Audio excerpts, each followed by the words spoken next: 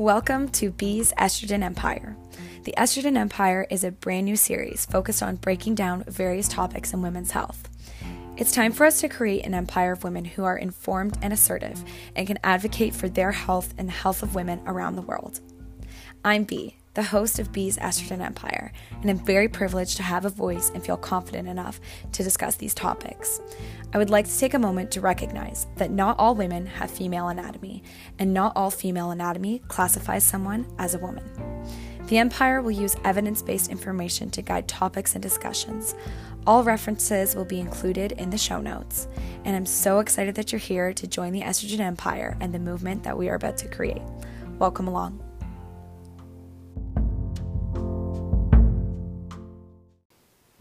Hello, everyone. Happy Monday and welcome back to the Crazy Beautiful Life podcast. You guys, the Estrogen Empire is back, and I'm so excited to address a whole bunch of questions that you guys have. Although I initially started the Estrogen Empire series as part of a school project, as you guys know, the response I received from the series was so amazing and so positive, and I'm just really excited to continue this beyond my school project because I noticed a lot of you guys have a lot of questions.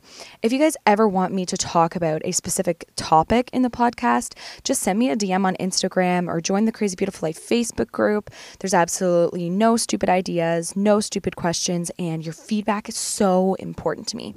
So if you guys ever want me to talk about any specific podcast, I would love to hear them because I am always looking for new ideas and new things to talk about. And obviously, I want to make podcasts that you guys want to listen to.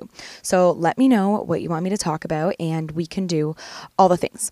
If you aren't following the podcast or subscribed already, make sure you do that. Follow me on Spotify, Apple Podcasts, whatever you listen to your podcast on, so that you don't miss any upcoming episodes. So, how is everyone? How was your week? Seriously, let me know these things. I love hearing from you guys. I'm super active in my DMs on Instagram, and especially while we're all in like social distancing and isolation and all the things, just connecting with you guys and seeing how you guys are doing is really nice for me. If you know me personally, if you don't know me personally, let me know. How are you? This week for me, I really focused on doing a few different courses on Skillshare to sort of up my game and filmmaking and videography. I'm working on a video right now and I want to make sure it's perfect. So I focused on that a lot this week. I also focused on reading every morning for about 30 minutes before working out. Oh my God, the workout. Yeah. I cannot forget about this. So I'm doing Odetta Casa's 30-day total body transformation. It's going really well. We just finished week 1 and this morning we started week 2 and I'm feeling good. And I actually took some before pictures, which was super tough. Those pictures are the worst because, you're just standing there. You're not posed. You're not flexed. You're not smiling. It's just your body in its natural state. And yeah, taking those pictures was kind of hard, but I kind of had to shift my mindset and realize that I love that body in its natural state for what it is right now. And I love that body so much that I want to make it healthier. I want to make it stronger. I want to make it more mobile, fix my posture, fix my spinal curvature. I love my body so much and I really want to take care of it. So hopefully the 30 days goes well and I don't die. Odetta is super wild. You guys should definitely follow her on Instagram. She is a fitness instructor at Sweat and Tonic, Equinox. She's just phenomenal and she's a great gal. I know her through our undergrad in kinesiology. But yeah, follow her on Instagram. I'm hoping that I don't die. She's super intense. And yeah, so I'm kind of doing that 30-day transformation. It's kind of fun. It's keeping me accountable. It's giving me something to wake up to each morning and know that I have to do. Also during the quarantine, I have been watching a wee bit more Netflix than I typically would. Now, I am definitely more of a YouTube gal. I can honestly say I don't really watch Netflix. I will try and watch Netflix every now and then, like I've seen Stranger Things, I've seen Riverdale, but I tend to watch those, like binge watch them over Christmas holidays. Like my sister and I watched the entire second season of You in like 2 days. Like it was ridiculous. But on a regular basis, I don't watch Netflix. I don't have shows that I watch or anything like that. Usually when I do go to watch Netflix, I have to call my mom and be like, what is the login? Because I don't even know. More of a YouTube gal. I'm sure you guys are getting the idea here. But I've actually been watching a wee bit more Netflix lately, which has been fun. And one documentary that I watched was called Period, End of Sentence. It's a short film. It was only about, I think, 20 minutes long or so. And it was so short, but it was so impactful and so moving. And it was about the availability of period products or menstrual products in different countries and around the world. And it really focuses on this one group of women who decide that they want to make menstrual products more accessible in their community. And it talks about how much stigma there is around periods and female anatomy, that in some countries, people who menstruate can't even access tampons or pads. And it really pulled at my heartstrings. And I would definitely suggest, after you listen to this podcast, go and check out that documentary on Netflix. It's crazy. And then one of my girlfriends actually recommended that I watch the Vagina episode by the Goop Lab. That was a lot. That was a lot. It really opened my eyes to, one, just the overall lack of knowledge about female sexual anatomy, and two, the stigma when it comes to being assertive, saying what you want, and saying how you feel. So yeah, that episode is super intense. It's not too long. I think it's like 35 minutes long or so, like your normal TV show, but it was a lot. There's a lot going on there, but it definitely sort of changed my perspective and changed my thinking a wee bit, and also helped me put together this entire podcast. To be quite honest with you guys, it makes me genuinely upset how we're in 2020, yet so many women still don't know what birth control actually does to their body, how it works. People don't know what the different vaginal discharge means, the different smell means. They don't know the different phases of their cycle, what happens on what days, and people don't know what adequate hygiene is. And that, when I sort of look into the research, I've pulled a lot of research papers that outline that there is a clear lack of knowledge amongst different cultures, different people, different age groups. And I think it's really important for people to understand like what's going on in their body, what is the constant cycle that is going on internally, and how can we sort of reestablish that mind-body connection so that we have a better idea with regards to what's going on in our own health and our own normal. Just a quick disclaimer, I'm not a gynecologist, although I would love to be. I'm not a gynecologist. I do have an honors bachelor of kinesiology. I'm working towards becoming a certified doula, and I'm just super, super passionate about advocating for women's health and wellness, women with female anatomy, women with other anatomy, all and any women who classify as women. I'm here for you, and I'm super, super passionate about these topics and just sort of increasing the awareness and education about these topics amongst a large group of people. That's what I'm kind of here to do. So, as always, this podcast will use evidence-based research that I have pulled from PubMed and Scopus and Ovid, a lot of different research databases. All of my references can be found in the show notes, and this podcast is not diagnostic criteria, but rather provided for advocacy and education. If you feel like any of the topics in this podcast really resonate with you, as always, consult with your primary healthcare physician, or go online and do some of your own research. But just keep in mind, if you are doing research online, are you pulling them from a peer-reviewed journal, or are you pulling them from a random Google website? Just something to consider. So I popped on Instagram and I asked you guys what you wanted to know about vaginas, biological, female sex anatomy, periods, sex, all the things. And I have come to hopefully answer your requests. I received a lot of questions about birth control, but in order to do that topic any justice, it would need to be its entire own episode. So a birth control episode will be coming in the future. If you already have a bunch of questions about birth control, send them to me on Instagram or put them up in the Crazy Beautiful Life Facebook group, and I will address those questions in an upcoming episode. But we're not talking about birth control today because it's such a broad and deep topic. So yeah, that's coming.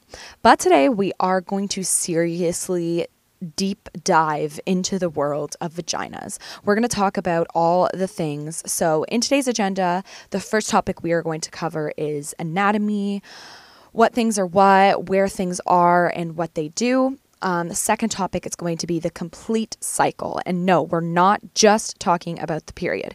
We're talking about all phases of the cycle, the luteal phase, follicular phase, what the different discharge means, temperature changes, periods, literally all the things will be in the cycle section of the episode. And the third topic we are going to cover is sex, hygiene, yeast infections, bacterial vaginosis. You guys, we're going in. I want you guys to finish this podcast feeling so informed about what's going on in your body, and I want you to share this information with as many women as you possibly can. I personally believe that everyone deserves the bare minimum of education regarding what is going on with biological female sexual anatomy. I don't think that this knowledge should only be available to those who have the school systems to support them or those who have access to medical research journals.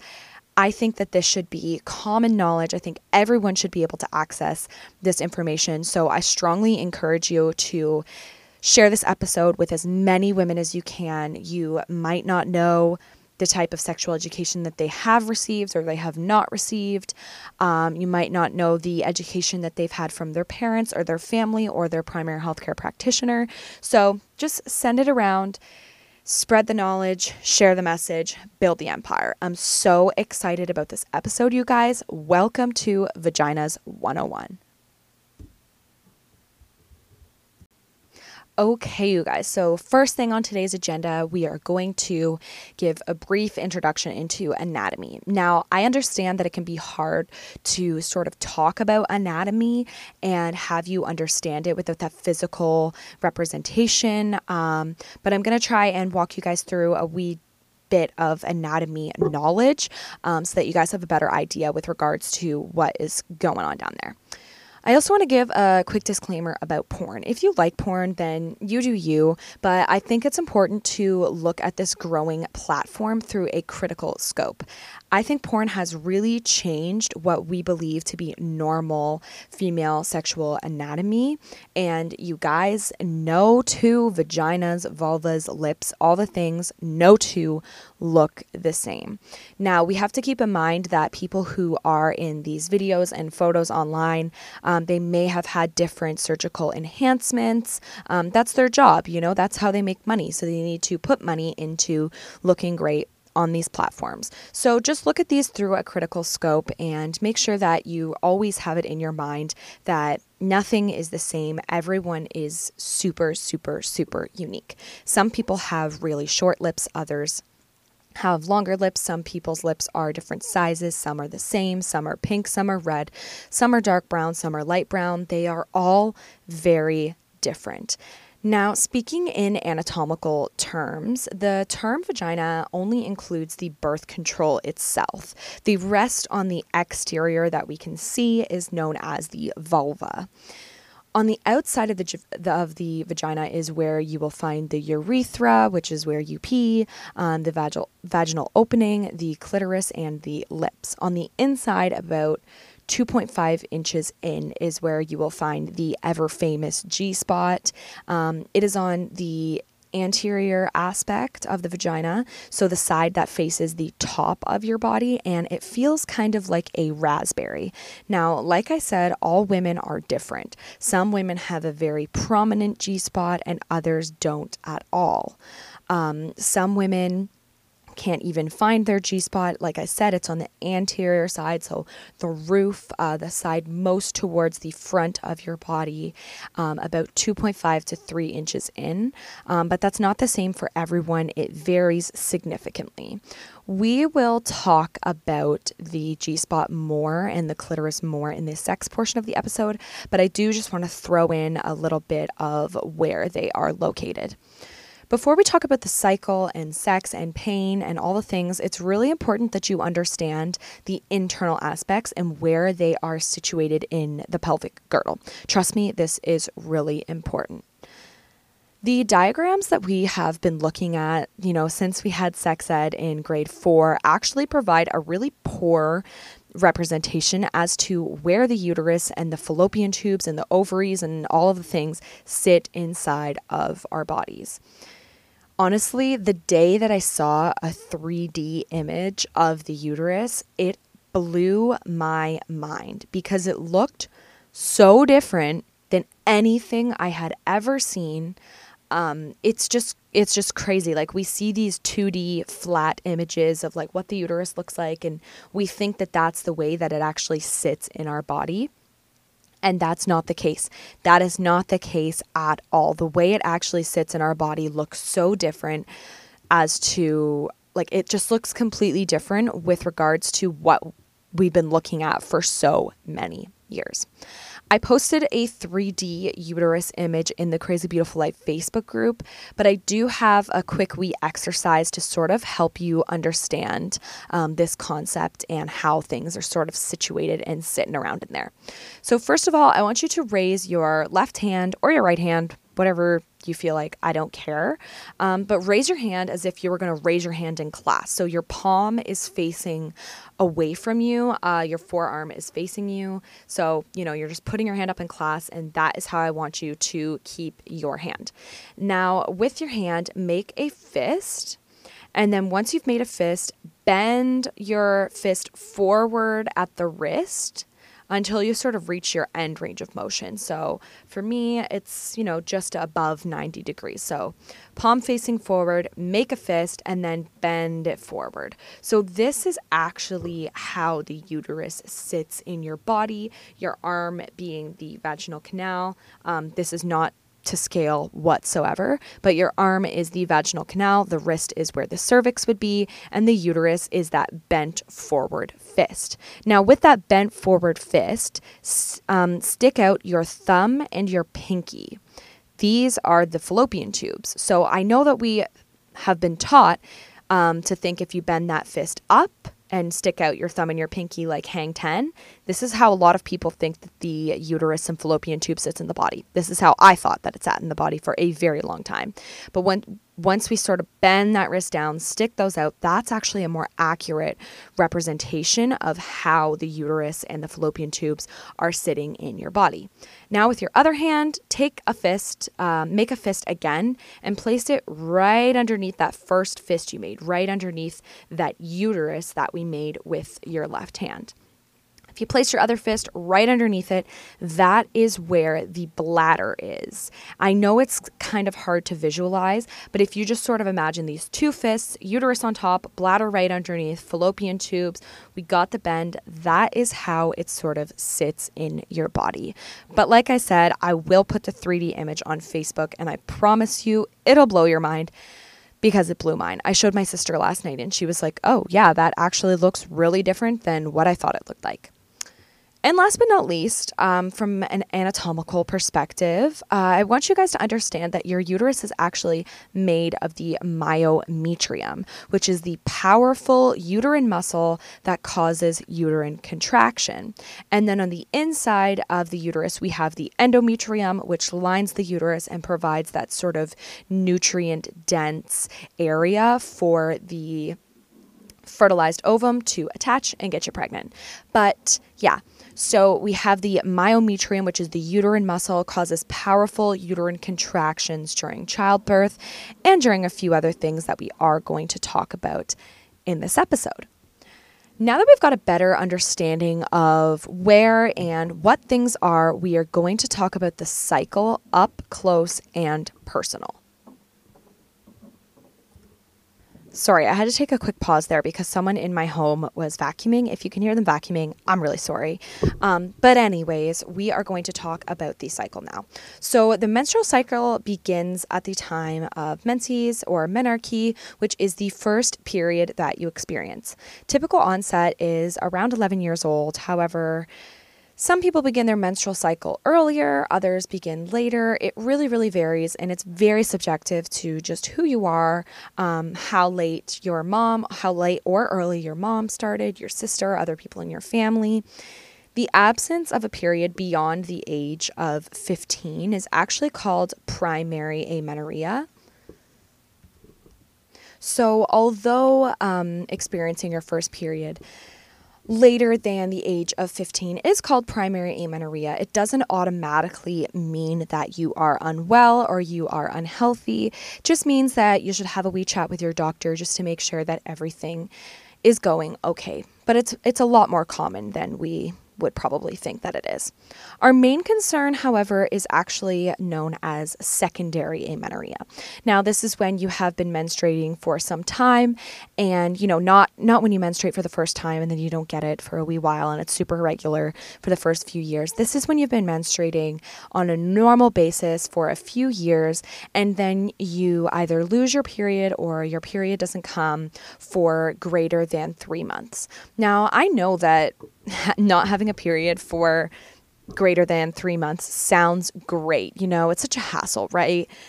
However, missing your period can actually be associated with both intentional or an unintentional energy deficit, and this can have really negative ramifications for bone mineral density, the hormone secretion in your body, estrogen flatlining.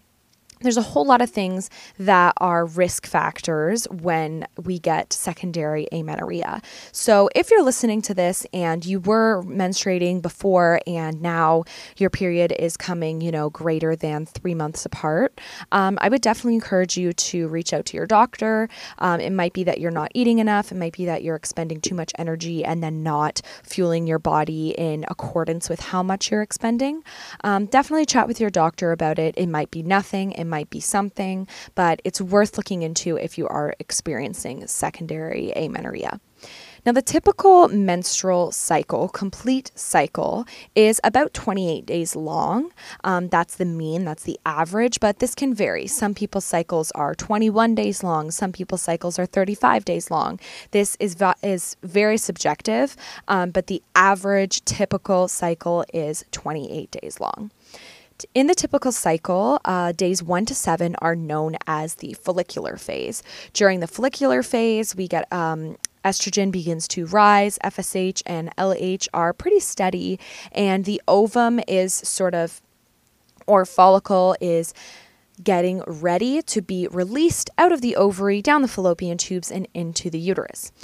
On day 14 is when you ovulate. At this time, there is a large increase in estrogen, FSH, LH, and also a change in body temperature.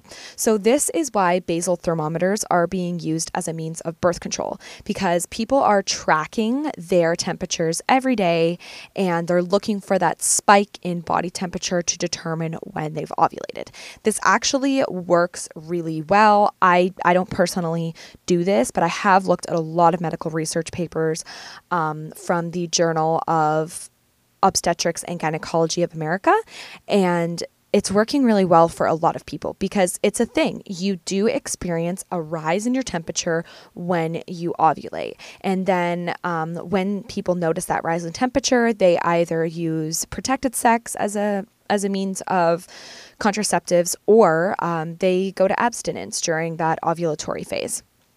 Now, ovulation is marked by a very obvious fluid that is a vaginal discharge.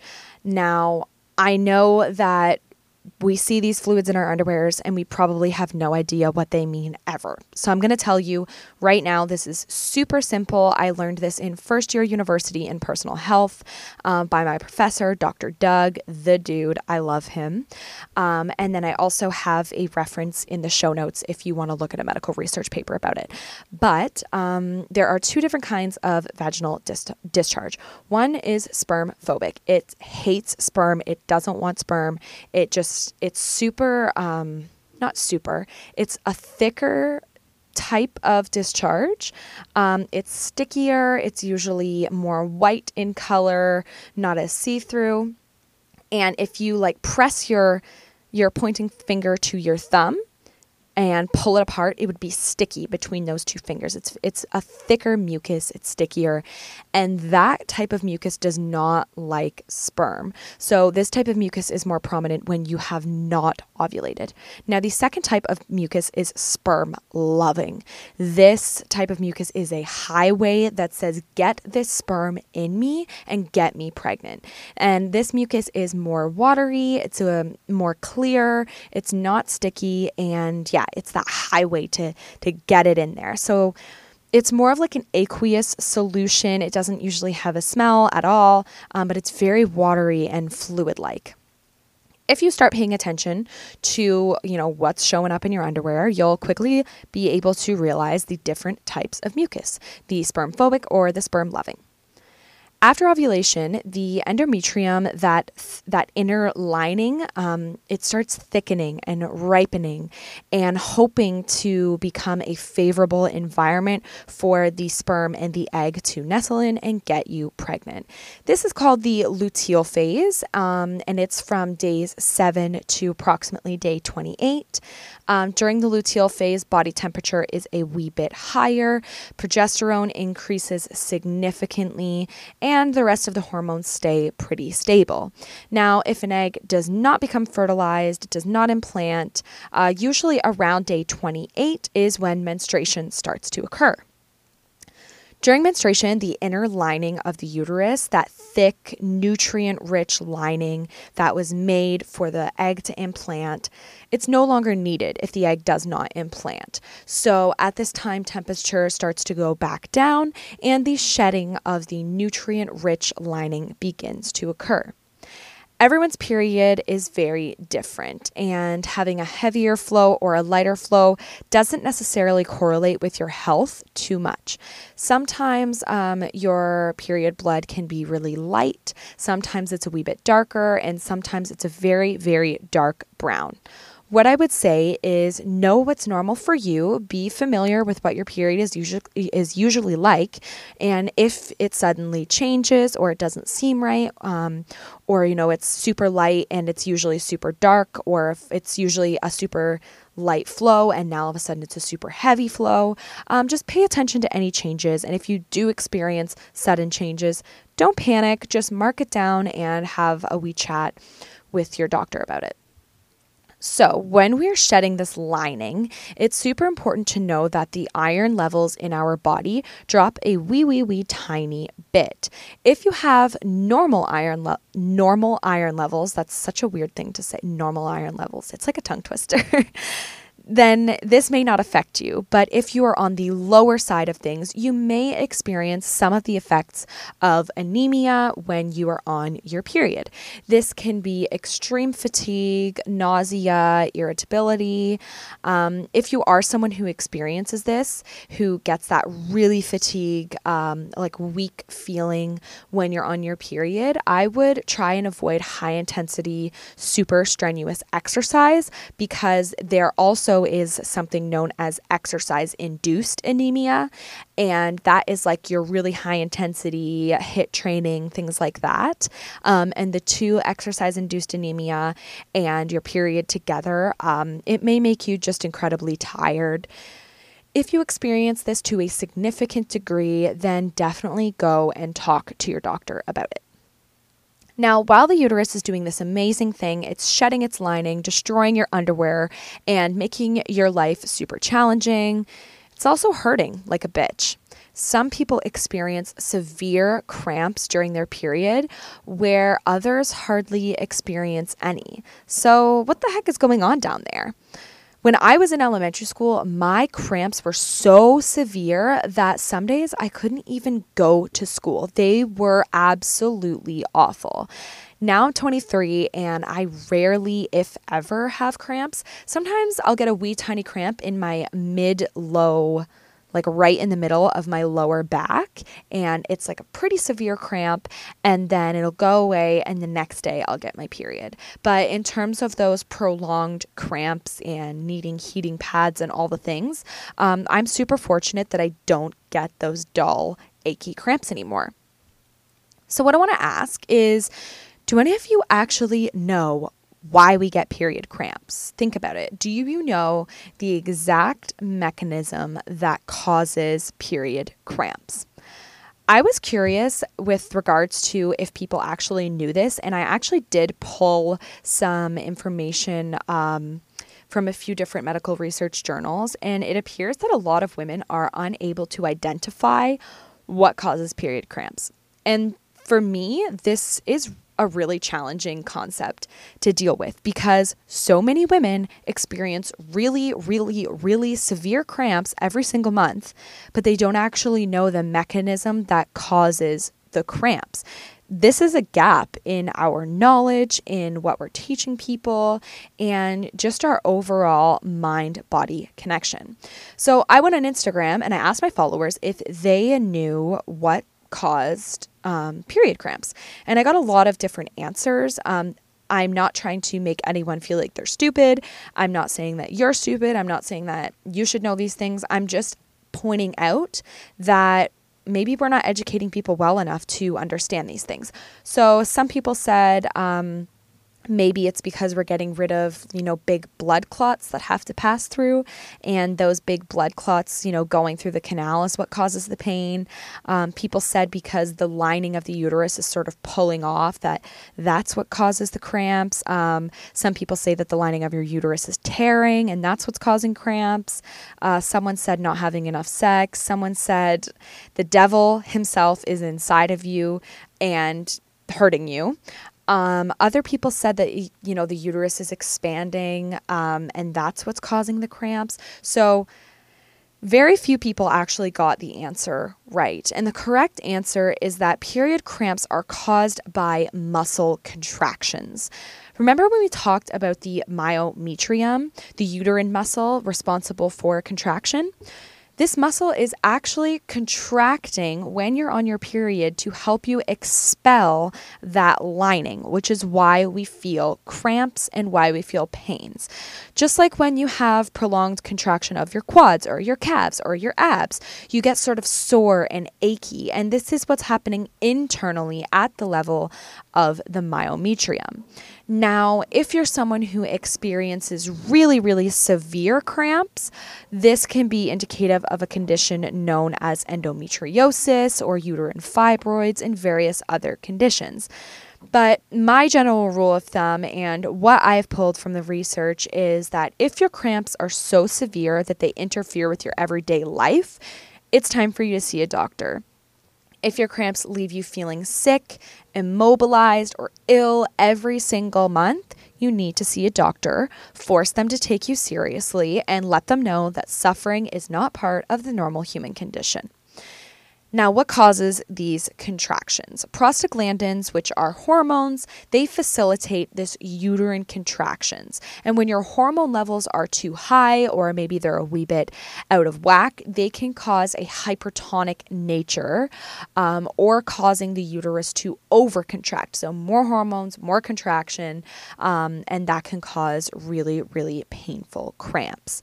Everyone's hormone levels are slightly different, and everyone's musculature is also different. Pain tolerance is different, which can partially explain why some people have severe pain and why others have hardly any pain. Like I said, if your period cramps are so severe that they interrupt your daily life, then that deserves medical attention, and you should definitely chat with your doctor about that.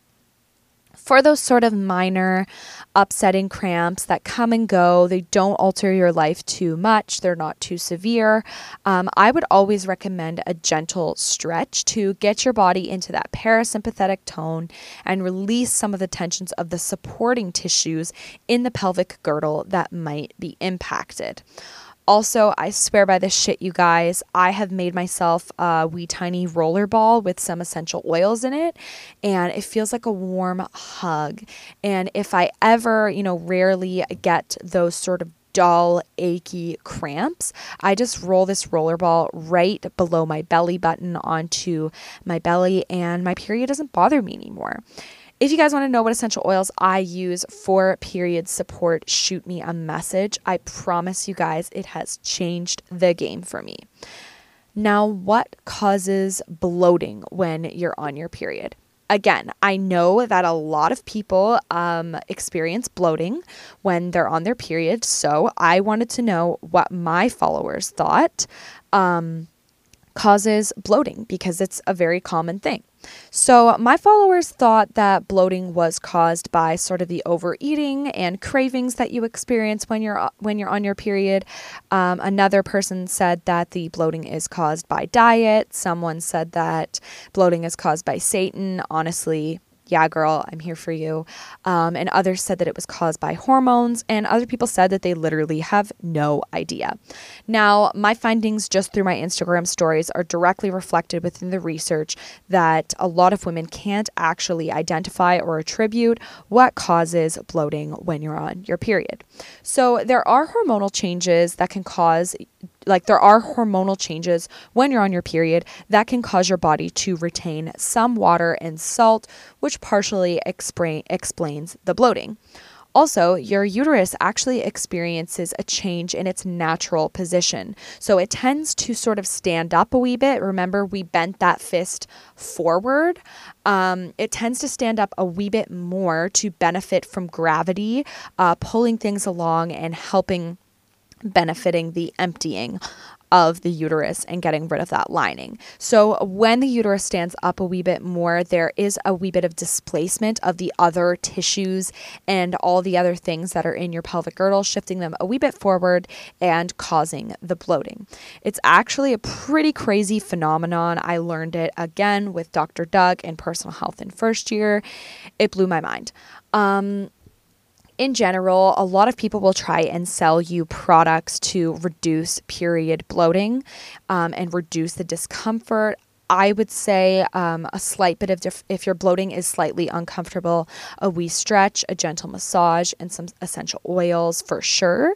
But if your bloating is, extremely severe and it's disrupting your life, consult your doctor about it, have them take them seriously, and just have a wee chat about what is going on. Okay, guys, we're on to the third topic in the agenda, which is topic number 3, sex, hygiene, yeast infections, bacterial vaginosis, all the things.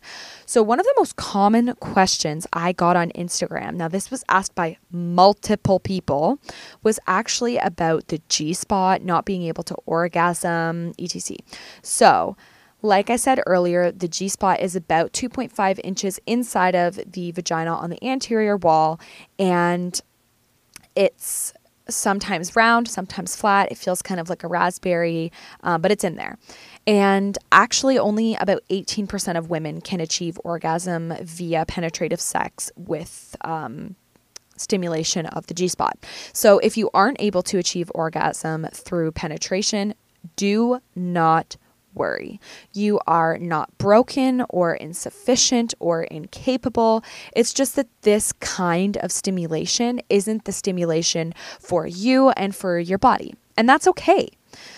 More commonly, women experience orgasm via direct or indirect stimulation of the clitoris. I know a lot of women struggle with being assertive and asking for what they want, but if vaginal stimulation isn't doing it for you, simply ask your partner for something else.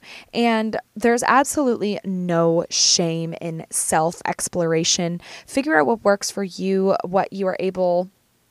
If you're able to figure out what works for you, then you are able to provide that information to a partner and then enhance the experience for yourself and for you both as a couple.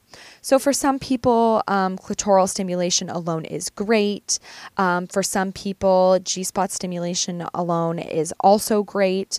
Some people require a combination of both for them to get to their climax, and that is okay. If you require a wee bit more work to get there, there is absolutely nothing wrong with your body. You're not incapable. You're not insufficient. We are just all very different. We all require different kinds of attention and different kinds of stimulation to get to where we want to go. And if you are currently on the path of figuring out what that attention and what that stimulation is, be patient with yourself. You're going to figure it out. You're going to learn. You and your partner can work through that together and just figure out what works for you. If you absolutely never, ever, ever orgasm or get there and you are worried that there may be an issue, definitely speak with a sexual health gynecologist just to make sure that everything is okay medically. Another thing that you can try that is supported in the research is to meditate before sex, so you get into the right mindset. You're nice and relaxed. You're more open, if you will, and honest with your partner. Never fake an orgasm, gals. We are so beyond that point in the world. We're better than that. You don't need to do that.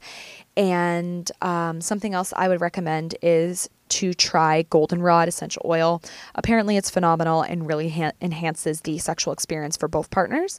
But yeah, just know that everyone's different. Everyone requires different work to get to where they're going. And, if you can't orgasm with one type of stimulation or the other or both, you might just have to put a wee bit more work into figuring out what works for you.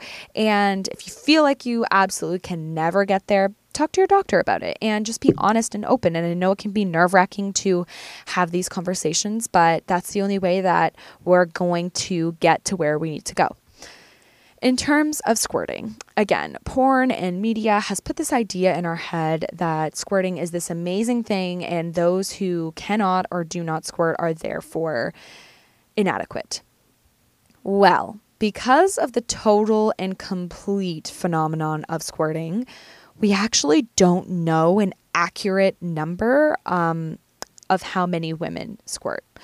It's estimated between 10 to 50%, which is a huge amount of variability. So I think it's pretty safe to say we don't know. Some women randomly begin squirting at different ages of their life and then it goes away again.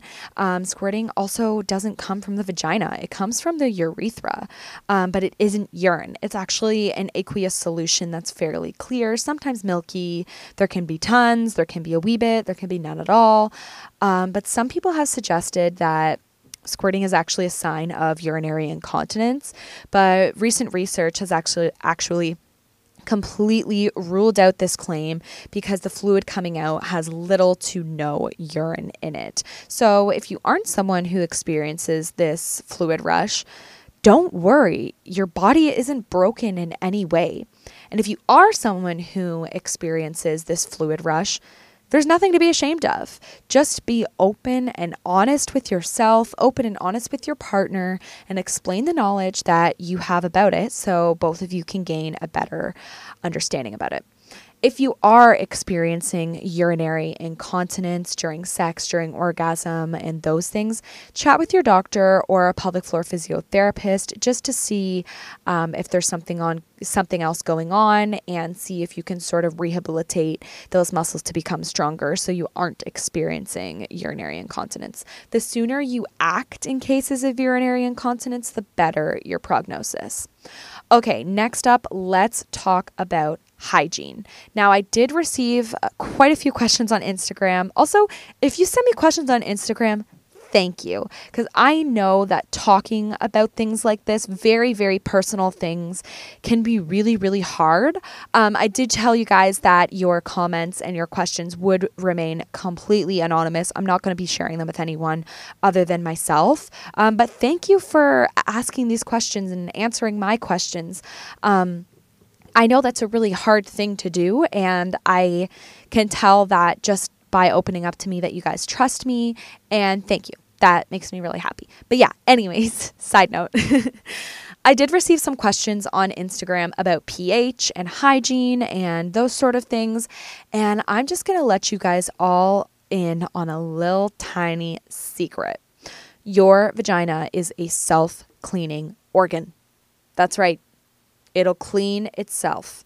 If you have sex and there's maybe additional internal fluid, it will eventually flush itself out. It is a self-cleaning organ. And never, ever, ever put any water or soap, anything of that sort up there. Clean the outside as you normally would any other body part with just a mild soap. Never be putting that soap internal. Don't spend an excessive amount of time scrubbing down there because that will actually throw off the pH, the natural flora, and cause issues. Just clean it as you would any other body part.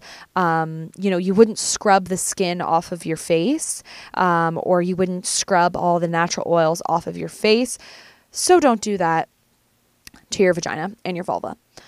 One issue that can happen with sort of overwashing is yeast infections. We've all heard of these. We know what a yeast infection is. It's basically an overgrowth of the healthy bacteria, and it can cause extreme discomfort.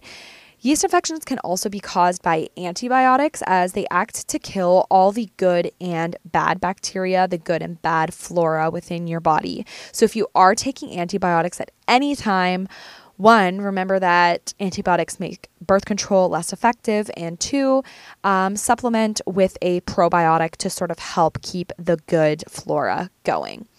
Yeast infections are not a sign that you are dirty by any means. They're just a sign that something has thrown off the flora and the bacteria, and something's thrown it off. It can be a sign that bacteria from foreign places, you guys can fill in the blanks. Bacteria from other places are finding their way into the vagina, and it can also be a sign of overwashing. Another issue with overwashing is bacterial vaginosis, urinary tract infection, and more. So like I said, general rule, soap on the inside is okay, but don't strip it of its natural mucus and flora. You wouldn't scrub away at any other area of your body, so don't do it to your vulva and vagina. And always pee after sex. I don't really know why this works, but it does. And please, for the love of God, seriously, you guys, change your underwear after every single workout. There are no exceptions with this one, you guys. Change your underwear after every single workout. Okay? You change your clothes, you apply deodorant, you wash your face, you change your shirt, change your underwears after you work out. Or if you're someone who is super on the go and maybe you don't have time and yada, yada, yada, you can always use a super thin panty liner, and then after you work out, remove that panty liner. If you're someone who works outside and you are sweating a lot, don't let your gal sit in sweat all day. Change that panty liner throughout the day to sort of keep it nice and fresh and prevent an overgrowth of bacteria. You wouldn't force the rest of your body to sit in its own sweat, so don't do that to your gal pal. This can cause issues with smell, yeast infections, and so much more. I want to briefly touch upon the idea of smell. Now, the smell of the vagina, it varies significantly. Every woman or every person with a vagina has their own smell.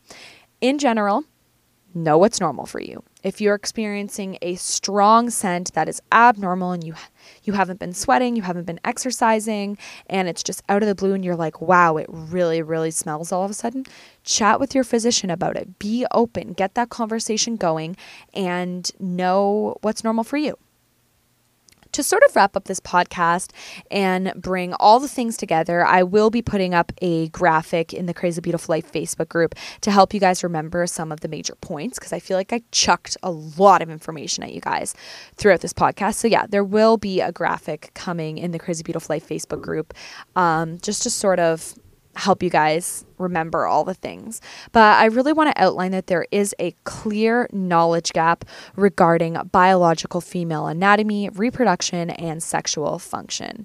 For example, I didn't know the majority of the things that I just told you guys until I either went to university and took personal health, or until I took a women's health class in my 5th year of university at the age of 23.